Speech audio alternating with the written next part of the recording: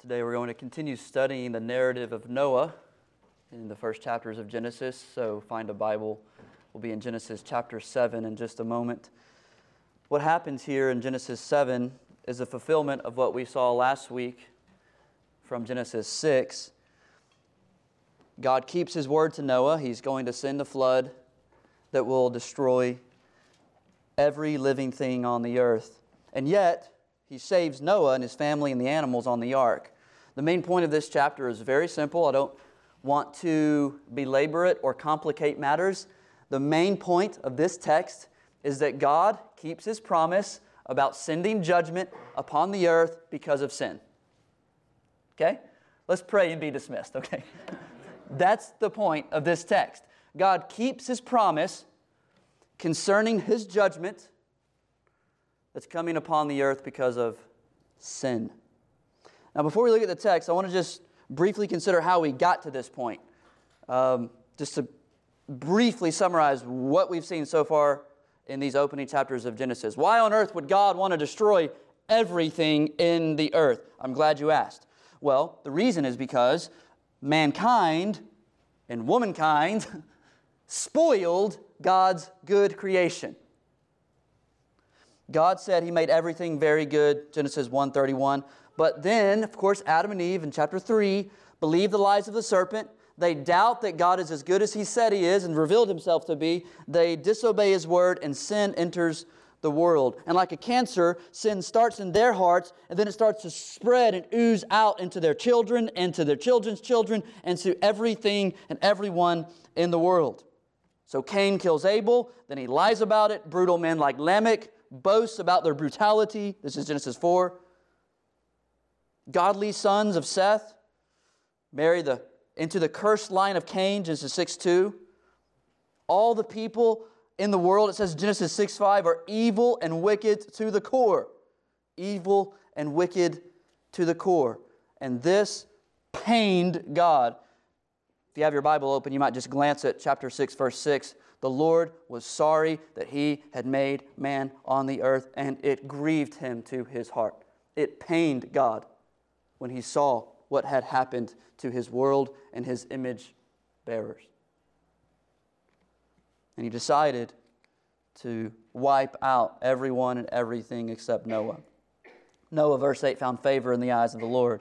And as we saw under Jared's preaching last week, those following verses, Moses, the narrator, reiterates what we've already saw in verse 5. In verses 11 through 13, Moses reiterates verse 5. He says the earth was corrupt 3 times in 11 through 12. The earth was beautiful and good, but now it's ruined and spoiled and twisted because of sin.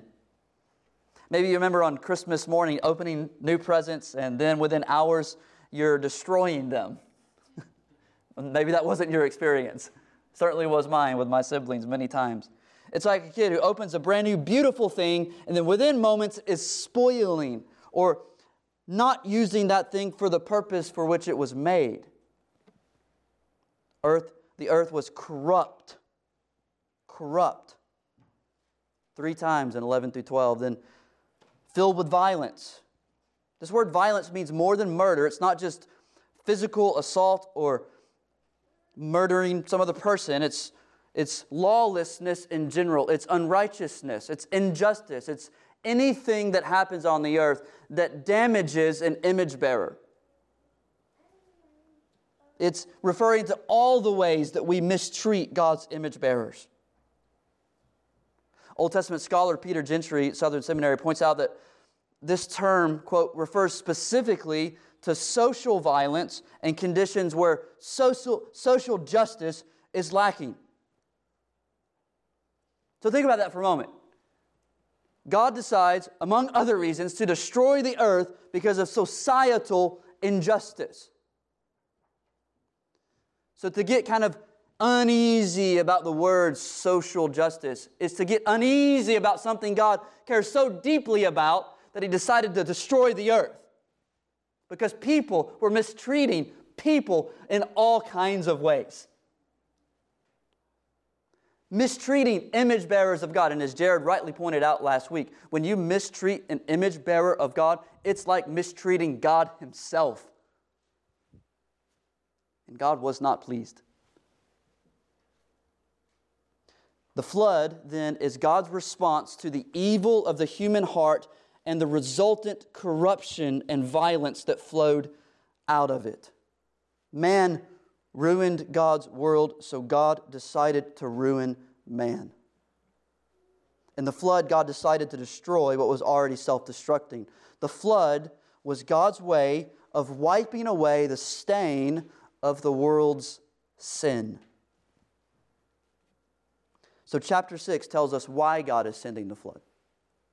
Chapter 7 tells us plainly that God sends the flood. Let's break this chapter into two sections. These will be my 2 points. First, a great flood, number 1, a great flood, verses 1 through 16. And then secondly, a global graveyard.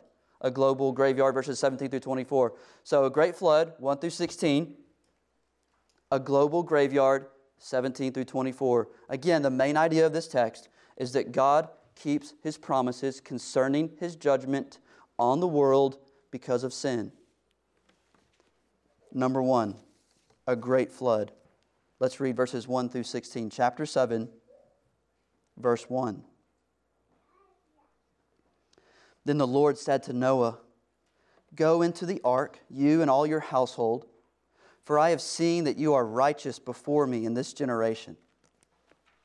Take with you 7 pairs of all clean animals, the male and his mate, and a pair of the animals that are not clean, the male and his mate, and 7 pairs of the birds of the heavens, and also male and female, to keep their offspring alive on the face of all the earth. For in 7 days I will send rain on the earth, 40 days and 40 nights, and every living thing that I have made I will blot out from the face of the ground." And Noah did all that the Lord had commanded him. Noah was 600 years old when the floodwaters came upon the earth, and Noah and his sons and his wife and his sons' wives with him went into the ark to escape the waters of the flood, of clean animals and of animals that are not clean, and of birds, and of everything that creeps on the ground. 2 and 2, male and female, went into the ark with God as God had commanded Noah.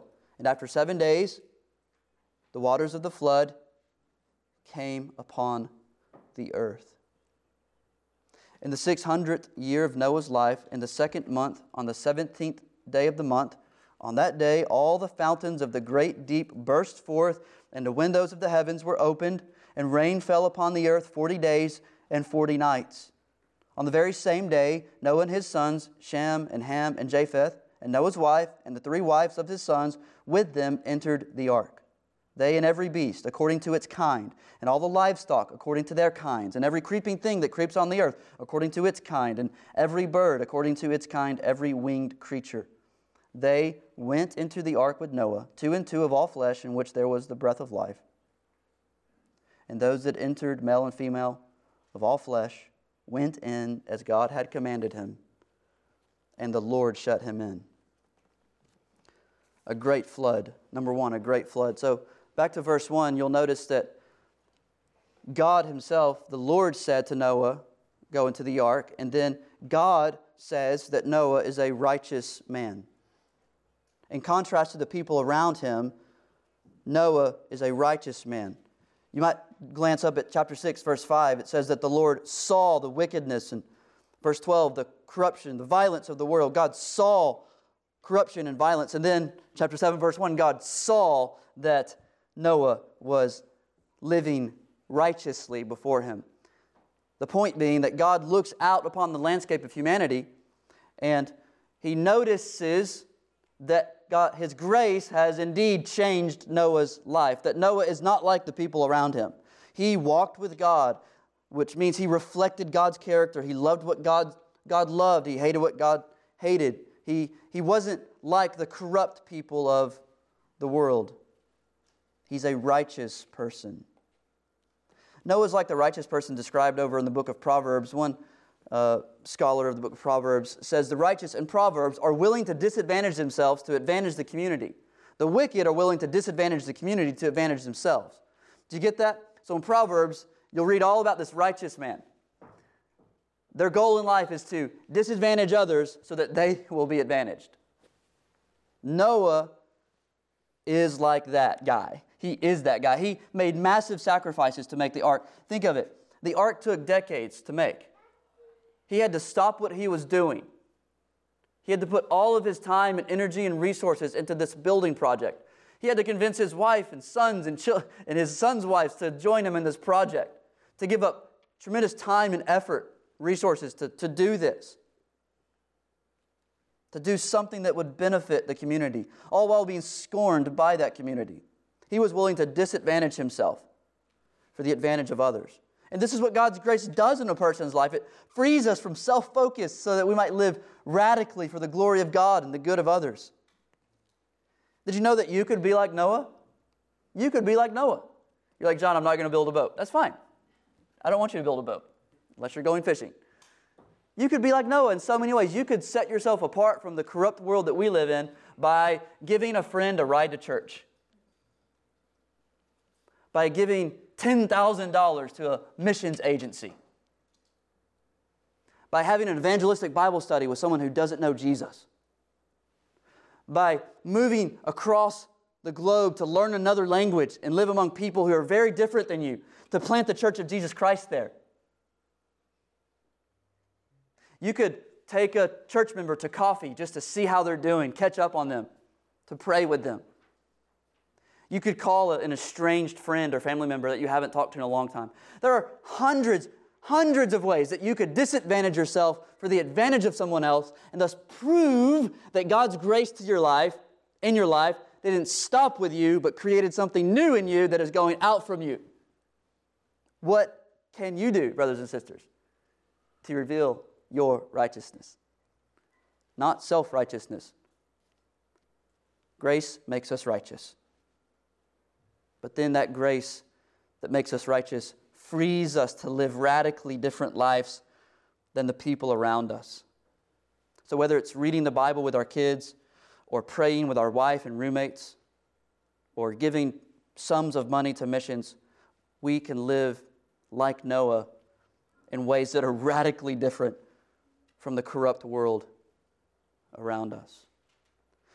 Now, I should say that chapter 7 presupposes that the ark is complete, that what we learned last week happened, that Noah did indeed build the ark, completed it, and made it ready for its passengers, because then in verse 2, chapter 7, verse 2 and 3, the Lord gives Noah some more instructions about the animals that are going to be hitching a ride on this ark. He says there should be 7 pairs of clean animals and 1 pair of unclean animals. Now, what's this about? Do y'all remember, maybe you remember as a kid, you always heard the 2 animals, 2 of every kind? But then maybe you grow and you start reading the Bible for yourself and you're like, wait a second, it says 7 pairs. And your whole worldview is just shaken. I hope it wasn't, but I remember that. I'm like, whoa, my mom and dad always said it was 2 and then 7. Why? Why 7 pairs of clean animals and 1 pair of the unclean animals? Well, this is another instance of Moses assuming later information that he's going to give in the Pentateuch. In Leviticus, he's going to give laws about which animals can be eaten and not eaten, sacrificed and not sacrificed. Only clean animals could be eaten and sacrificed, like cows and sheep, and then unclean animals like pigs could not be eaten or sacrificed. So Moses is assuming later information for his readers. So Noah is supposed to have 7 pairs of clean animals. Why? Because he'll need to eat them and sacrifice them when the boat lands. This is what we see indeed in chapter 8, verse 20. Chapter 8:20, Noah built an altar to the Lord, took some of every clean animal and some of every clean bird, and offered burnt offerings on the altar. But isn't it interesting? So it says 7 pairs of the clean, 1 pair of the unclean. It's interesting that the unclean animals even make it on the boat. Because later in the law, Moses says, if an unclean animal dies, don't even touch its carcass, or you're not eligible to go to church that weekend. By church, I mean the temple, the tabernacle. He says that unclean animals are not to be eaten, sacrificed, touched if they die. Unclean animals were bad news for the Israelites. And yet God says, put them on the boat. Put them on the boat. Why? Why did God want to give them what He gave Noah? Why are they just as much an object of God's mercy as Noah and his family? Why are they spared from drowning? Well, because God sees all of His creation as inherently good. God sees all of His creation as inherently good. He loves and cares for all that He's made, clean and unclean animals. There's a lesson for us here, briefly. Things and places and people we may see as dirty and unclean are made by God and therefore cared for by God. So instead of this posture of moving away from those we might perceive as unclean, as if we are somehow clean, apart from Christ's righteousness, is to take a posture that God Himself doesn't take to the things He's made. All that God made, He cares for. So He says, unclean animals, you get to come on the boat too. He cares for every kind of animal. And brothers and sisters, I think I said this 2 weeks ago. He cares for every person we know who is far from God. He cares for all unclean things. More on that later. Verse 4. Verse 4 says that God gives Noah a week to get on the boat. For in 7 days I will send rain on the earth 40 days and 40 nights, and every living thing that I have made I will blot out from the face of the ground. 1 week before the flood comes. So you think you've had a busy week? Can you imagine what that week was like? Moses is surely just freaking out. I mean, maybe not. He's a righteous man, so maybe he's all stoic. I don't know. But I would have been freaking out. I mean, when we go on vacation, we load the van for family vacation. It is like the most stressful morning of my life, you know? There's also not to forget the dinosaurs. That's right. There's so much we can't forget. We've got to get dinosaur books. We've got to get luggage. We've got to get snacks. We've got to get phone chargers. We've got to get our children. We've got to get directions. We've got to get all this stuff, right? And to get going. And we never leave on time. Ever. True or not true? So Moses has got 1 week to, like, where are the snails and the slugs? They're taking forever. Come on, guys. He's got to get all the food and all the animals and get them in the right places and get on the boat and get safe. And, everybody's got to be where they're supposed to be in 1 week because God is going to destroy the world in 1 week. But verse 5 says that God helped Noah get it all done. Noah did all that the Lord had commanded him. Noah did all that the Lord had commanded him. This is a verse worth meditating on for a few moments. So this is another example of something we saw last week in chapter 6. God commanding and Noah executing. In 6:14 through 21, God commands Noah to make an ark. Verse 22, chapter 6:22, Noah did this. He did all that God commanded him. God commands, Noah executes. God commands, Noah executes. It's fascinating and frustrating that Moses leaves out so much detail here. He could have told us how Noah built the ark, how he gathered the animals, how that looked, how that worked, about his feats of engineering, incredible zoological skills, but he doesn't give us any of that. Instead, Moses, the narrator, zeroes in on only one fact. What's the one thing he tells us about getting all the animals and all the family and all the supplies onto this boat? The one thing he tells us is that Noah obeyed. Noah obeyed. God commanded, and Noah executed. God's grace toward Noah created a man who obeyed God. God's grace toward Noah didn't just give him a desire to obey, but helped him to actually obey.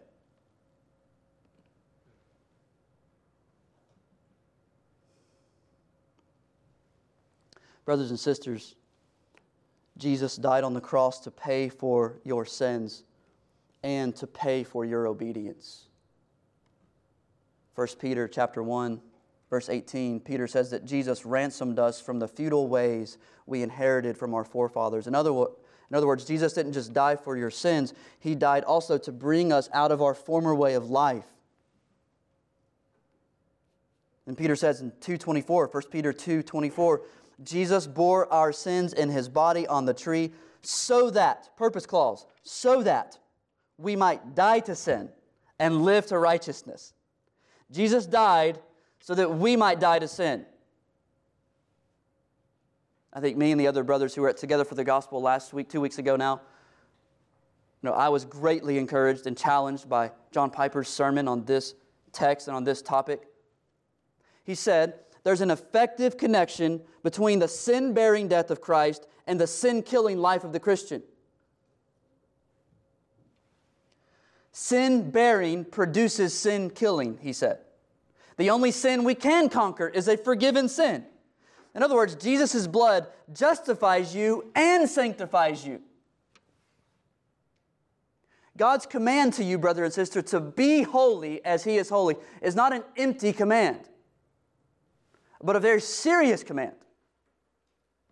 The upshot of all this, the practical import of these texts, is that if we aren't growing in obedience to God, we don't have warrant to think that we're among the ransomed. 1 Peter 2:24, Jesus bore our sins in His body on the tree so that we might die to sin and live to righteousness. And this hits home for a sinner. Are you struggling with sin? Cool, I'm the only one. I need to hear this because I need to put sin to death in my life. And the reason that's not a drive-by guilting is because Jesus died to purchase it. That I can actually do it. I can actually kill sin. Not in my own strength, but because Jesus purchased it. One of the promises of the new covenant was that God would give His people a new heart, writing His law upon His heart and giving His people His Spirit. Why? So that they might obey God. Brothers and sisters, Jesus' sin-bearing should result in your sin-killing.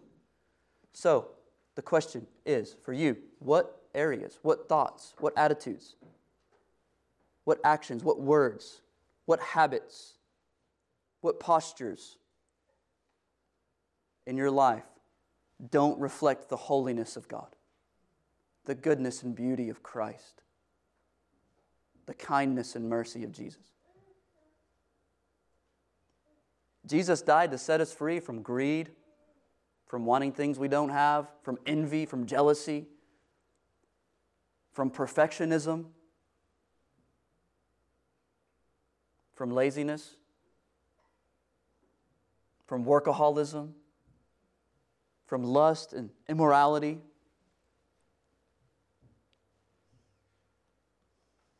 from fits of anger, drunkenness, selfishness, unforgiveness. Unforgiveness. Jesus died to set you free from that, friends. You don't have to carry that. Put it to death. Put your sin to death. In Jesus' name, you can and you should. And so prove that you are His. He died for your forgiveness and for your holiness. By His Spirit and because of His blood, you can be holy.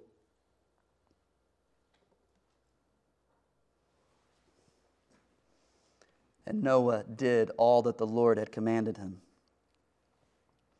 Then, verses 6 through 9, it says Noah does what God says he should do in verses 1 through 3. He should get on the boat. He should take 7 pairs of the clean, 1 pair of the unclean. So 6 through 9 tell us he did what he's supposed to do. In verse 10, God does what He said He would do in verse 4. So verse 4, in 7 days I will send rain on the earth. Verse 10, after 7 days the waters of the flood came upon the earth. So Noah did what God said, then God did what God said. God kept His promise about sending judgment on the earth because God never breaks His word. and because God always keeps His word. God always does what He says He'll do. Have you ever noticed how many things the Bible says God will do? As you're reading the Bible this week, let me encourage you just to maybe jot down or meditate on a few of the things. We could call them promises. Oh, they're not always couched in that language, like I promise to do this. But these things that the Bible says that God will do. Just notice. I started making a list, and it filled up a lot of space. I had to cut that down pretty significantly because the sermon would have been too long. Here's what I came up with, though. Just listen to this sampling of things God will do. He will remove His people's heart of stone and give them new hearts that want to obey Him. He will gather in His elect from among the nations. His people will hear His voice and come to Him. He will have mercy on those who repent of their sins and come to Christ in faith, and He will send those who don't to everlasting punishment in hell. The Bible says that Jesus will build His church. He will defeat Satan. He will discipline those He loves. He will bless those who are persecuted for His name's sake. He will draw near to the brokenhearted. He will never cast out those who are His. He will comfort those who mourn. He'll hinder the prayers of husbands who don't honor their wives. He'll provide for the financial needs of His people. He'll only give good gifts to His children. He'll bless those who bless the poor. He'll provide for orphans and widows. He'll uphold the weak. He'll hear the cries of the afflicted. He'll cause us to reap what we sow. He'll help us conquer sin by His Spirit. He will end all wars. He will judge the wicked. He will bring down the proud. He will bring down those who boast. He will exalt the humble. He will give His people new bodies and make for them a new world to live in. He will baptize the world with fire. He will save His people from His judgment. He will give His people pleasures forevermore in His right hand. He will give His people a sight of His face. We will see His face. Everything that the Bible says God will do, God will do. Has God lied? When has God lied? When has He broken a promise? Why would we not trust someone who always does what He says He will do? Why would we not trust someone who never lies and always tells the truth? Noah did what God said, then God did what God said. He kept His promise because He always keeps His promises. He said He would judge the earth with a flood. And then He judged the earth with a flood. Because He never breaks His word. Brothers and sisters, you can take God's promises to the bank. You can build your lives on them. You can build your life on them. You're like, John, I'm just doubting all the time. I am too. Doubt is real. Trials are real. Weakness is real. Sin is real. Satan is real. The promises of God don't guarantee that we're just going to coast through life. But the promises of God, they will buoy your life. They'll give you somewhere to put your feet when everything's shaking. So when you're reading your Bible, notice what God says He'll do. Just start noticing what He says He'll do. His promises are everywhere, and they're amazing, and He will do them. Now that brings us up to verse 11. Verse 11 says that the fountains of the great deep burst forth, the windows of the heavens were opened. This reminds us of chapter 1, verses 6 and 7.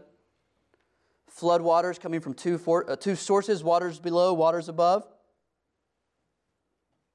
There's a lot of language here that reminds us of creation, isn't there? Verse 14, all the beasts according to their kind, livestock according to their kinds, creeping things according to their kind, according to their kind. Remember that from Genesis chapter 1? What's the author doing? What's Moses doing? He's helping us see that the flood is meant to be understood as a decreation event.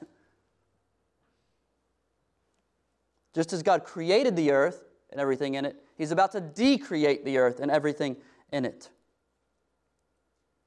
returning it to its conditions before the first day of creation. Chapter 1, verse 2. The earth was without form and void, and darkness was over the face of the deep, and the Spirit of God was hovering over the face of the waters. God is about to return the earth to that state. The whole flood narrative, chapters 6, 7, 8, and 9, is meant to show us the decreation and then recreation of the earth. Decreation in 6 and 7, recreation in 8 and 9. The end of everything will be the beginning of everything. The earth will die because of sin and then be resurrected by the power of God. Through this death and resurrection, God's covenant people will be saved and preserved. Notice the end of verse 16. The end of verse 16, and the Lord shut him in. That's Yahweh, the covenant name for God. The Lord, your personal God, the personal covenant-making, relationship-establishing. I will be your God, you will be my people, God. I, he says to Noah, will shut you in.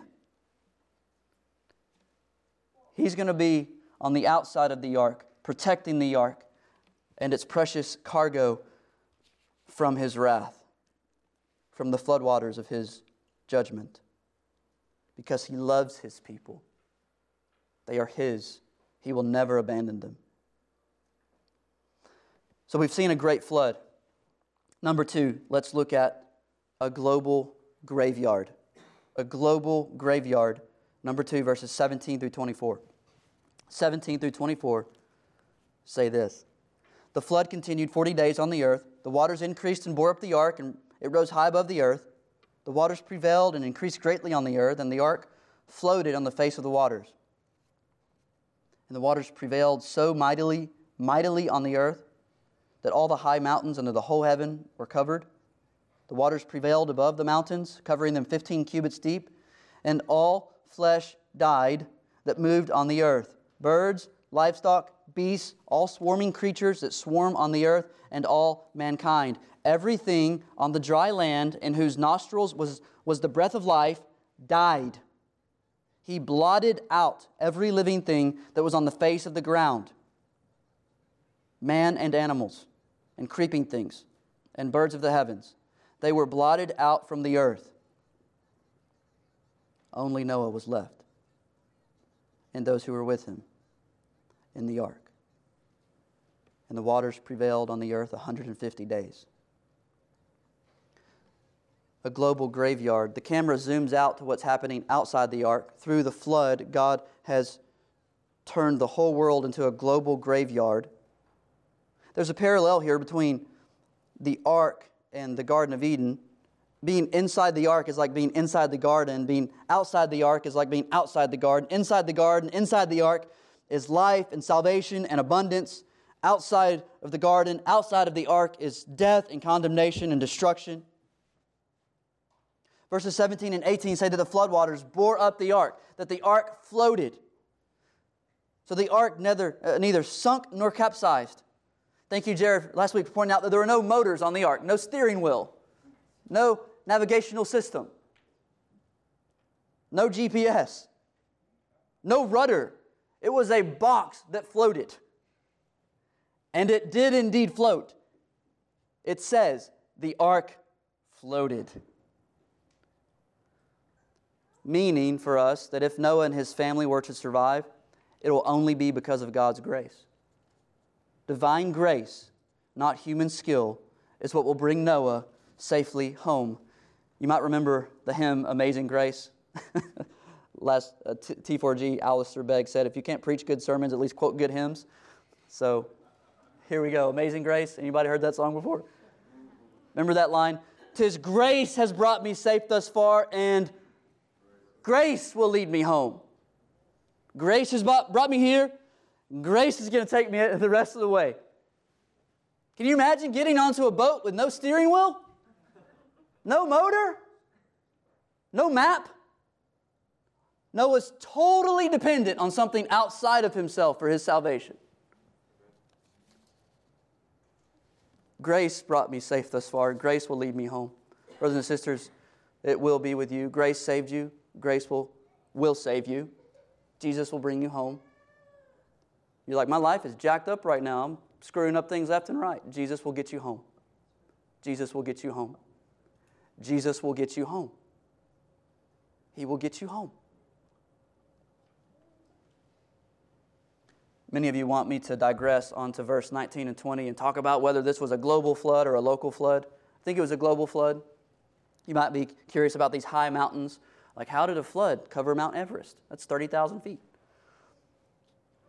Well, there's good reason to believe that the landscape of the earth wasn't the same before the flood as after. For more on that, see my son Elisha, a burgeoning scientist. I think it was a global flood, but I don't want to get lost in that debate because the main point of these last verses is far more serious than that. The main point of these last verses, 21 through 23 in particular, is that everything that wasn't on the ark died. It says it 3 times in 2 different ways. Verse 21, all flesh died. Verse 22, everything that had the breath of life died. Verse 23, He blotted out every living thing. They were blotted out from the earth. 2014, there was that movie Noah that was super inaccurate, entertaining somewhat. But one of the things that got right, I think, was the gravitas of this moment. If you've seen it, you might remember that when the floods come and the ark starts to float, there are thousands of people scrambling up the hills and trying to get onto the ark, screaming. They had nowhere to go. They had nowhere to go. They were doing all that they could to get to the highest dry point before they were all washed away. And they were indeed all washed away, not just in the movie, but in reality. Notice the text says that all flesh dies. It doesn't say they drowned. Verse 23, He, God, blotted out. They were blotted out. Meaning we're meant to understand this not as a natural catastrophe, but as the result of God's judgment. This death is the result of a divine penalty, not a natural disaster. This means, parents, as we're teaching the story to our children and meditating on it for ourselves, that this story isn't about cute animals on a Caribbean cruise. It's about God killing every living thing on the earth that wasn't on the ark. Everything died that wasn't on the ark. The end of verse 23 is a bright spot. Only Noah was left. The ungodly were washed away. Only Noah was left, and those who were with him in the ark. The Lord did this. The Lord preserved Noah. The Lord brought the flood. The Lord brought judgment. The Lord brought preservation. It wasn't nature or fate or global warming or aliens or Hollywood. God controls the destiny of the godly and the ungodly. Noah doesn't survive because he's smart or strong or savvy. After the flood, in a couple of weeks, we'll see that Noah's heart and all of his family are just like everyone else's heart. Evil and wicked. He's not somehow inherently different. The only difference is that he received grace from the Lord. Noah is saved because God saved him. Friends, if you're saved, it's because God saved you. I'd encourage you to ask and meditate on this question often. Why are you a Christian? Why are you a Christian? Just think about that question during your quiet times this morning or this week. Why are you a Christian? Because God. That's where you start. Because God. Because God. Because God. Not because I believed, because I walked an aisle, I filled out the card, I prayed the prayer, I was baptized, I'm a good person, I'm not who I was, I'm not sinning as much as I used to. Why are you a Christian? Because God saved you. Because God saved you. He controls the destiny of the ungodly and the godly.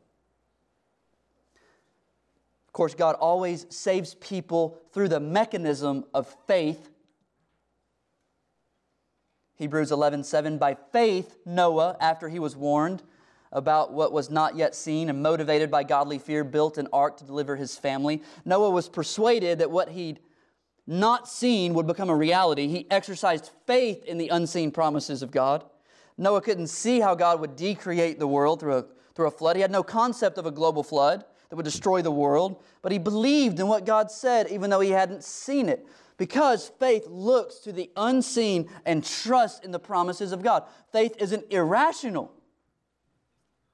Faith is not irrational. Faith embraces a real God with real promises about real things. Faith doesn't rely on people's opinions or our emotions, but trusts and hopes in the Word of God and His promise despite what's going on around us or in us. This is why we must say often, I'm trying to say more often, that doubt doesn't mean you're not a Christian. Remember what Jesus says about the mustard seed? Faith the size of a mustard seed. It's pretty small. Will gain you entrance to the kingdom of God. Faith is a looking away from yourself to God, trusting that He is who He said He is. He will do what He said He will do. He has sent His Son to die on the cross, bearing your sins and the judgment that you deserve. He has raised up Christ from the dead, so that everyone who puts their trust in Him and turns away from their sins will be forgiven of their sins, that granted righteousness, and live with God forever in heaven. These are real promises about a real God. By faith, Noah was saved. By faith, we believe that another flood will come upon the world, a flood of fire.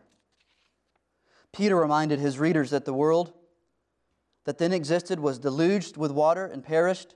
And then he says in 2 Peter 3, 6 and 7, but the heavens and the earth that now exist are stored up for fire, being kept until the day of judgment and destruction of the ungodly. When Jesus returns, He will baptize the world with fire instead of water. It's hard to believe this because we haven't seen it. But let me remind you that you also haven't seen the wind or your emotions or other galaxies without a telescope. It doesn't make those things any less real. Just because you haven't seen something doesn't mean that it's not real. Many in Peter's day were saying, where's the promise of His coming? For ever since our fathers fell asleep, all things are continuing as they were from the beginning of creation.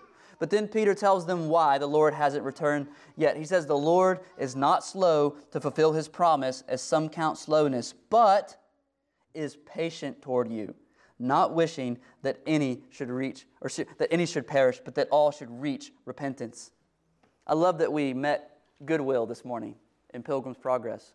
Goodwill.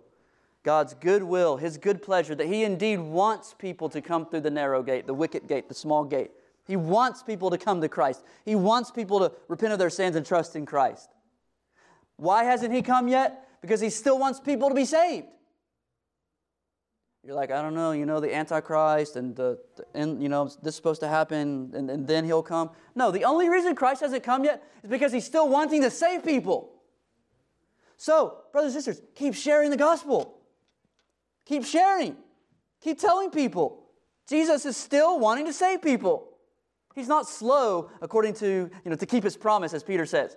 He's not slow. He'll do it. The flood of fire will come.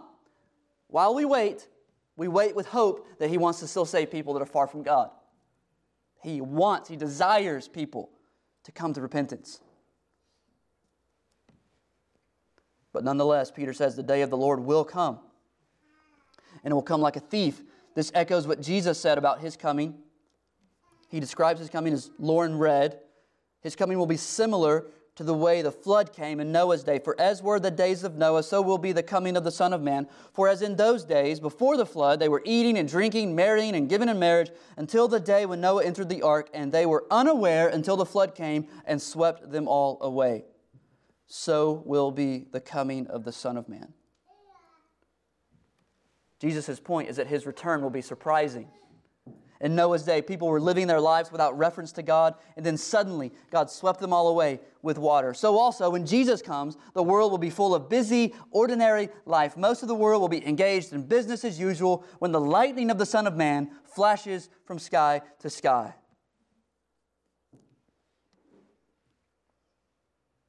Brothers and sisters, don't we often think that things will always be as they always are?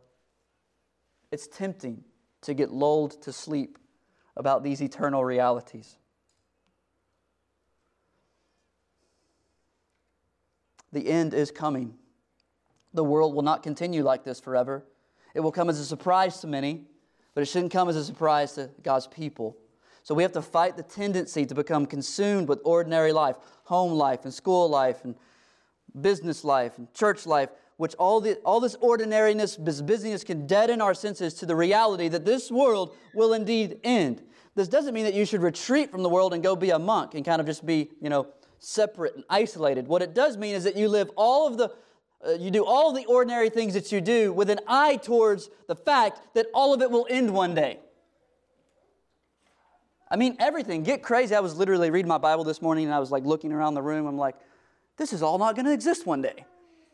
It's sobering. I'm like, I really like this chair. This is one of my favorite chairs. All of it will go away. Christ will come, and we should not be surprised. Amen. So later, Jesus says in the same text that Lauren read, he says, stay awake, for you do not know at what hour your Lord is coming. Then Peter says, since all these things are thus to be dissolved, what sort of people ought you to be in lives of holiness and godliness? So, because God will baptize the world with fire, Jesus and Peter tell us to stay awake and baptize our lives with holiness and godliness, so that we look radically different to the world that's perishing. It changes the way you watch the game when you know how it ends. The flood was God's way of wiping away the stain of the world's sin. But of course, the waters of the flood weren't strong enough to wash away sin. The flood did come. The flood did wash away all except who were on the ark. But even that cataclysmic event wasn't strong enough to wash away the sin in even Noah's heart. Another flood would have to come. Another, even greater flood would have to come to wash your dirty heart. You're like, John, that's kind of mean. Well, it's in the Bible. I mean, we are all unclean. Apart from Christ, we are unrighteous. We have sin. God is right to be angry toward us because of our sin. And yet, He hasn't given up on us. The cross tells us that He hasn't given up on us. That He sent another flood. We sing about it. There is a fountain filled with blood. Come on, help me out. From Emmanuel's veins, and sinners plunged beneath that flood lose all their guilty stains. Lose all their guilty stains. Lose all their guilty stains. And sinners plunged beneath that flood lose all their guilty stains. Brothers, are you washed? Are you washed under the flood of Jesus' blood? Some of you may not yet be following Jesus. The flood of forgiveness that He purchased for you is free. It's free. The only thing you have to have is a recognition of your need. Your admission that you need forgiveness, that you haven't kept God's law, that you do stand condemned, that you are deeply broken. And in that moment, in a mysterious way, the blood of Jesus Christ washes you. It makes you white. So Noah prefigures for us what God will do in Christ. God sends His Son Christ, a righteous man who trusts in God, obeys God, a man who disadvantages himself for the good of his community, to inhabit a wooden vessel that will bring God's people safely through the floodwaters of God's judgment. Jesus is the new and better Noah. He himself is rescued from death by God, being raised again so that everyone who puts their trust in Him will be saved from death and judgment. Friends, if you haven't yet placed your faith in Jesus Christ, why don't you talk to someone you've come with, or maybe someone you're sitting next to, or maybe me in the foyer after we're done. Ask questions that you have. We'd love to help you know what it means to follow this Jesus and understand this forgiveness. Brothers and sisters, those who have trusted Christ, we also need to look at Jesus like the ark. Jesus is a safe place for us. Jesus shields us from the torrents of hell and the torrents of our turmoil and the torrents of our pain and the torrents of our sin and the torrents of this world and the torrents of work and the torrents of kids and the torrents of family and the torrents of everything that rages against us. Jesus Christ stands forth as your ark. If you'll just come in and find refuge in Him. Let the Lord shut you in His house. Trust in Him. Let Him steady you. Cling to the ark of Jesus' cross. And if you do, all who do will pass safely through the floodwaters of God's judgment and land in a new land of life and delight. Let's pray together. Father in heaven, please take your word and write it on our hearts. May you help us to see the things that we need to see. Every one of us is at a different spot. None of us are right where we should be or right where we want to be. All of us have some kind of torrent, some kind of flood that we feel might do us in. So bring us, Father, to your Son. Bring us to the rock and the refuge of Jesus Christ. Steady our hearts. May you send your Holy Spirit to soothe our souls and bring all those who would repent and believe to Christ for safety. Help us to remember that the end is coming. Help us to live in light of the reality of a flood of fire that will engulf this world. Help us to stay awake. Help us to be ready. Help us to live lives that reflect the glory and goodness of Jesus. We pray in Jesus' name. Amen.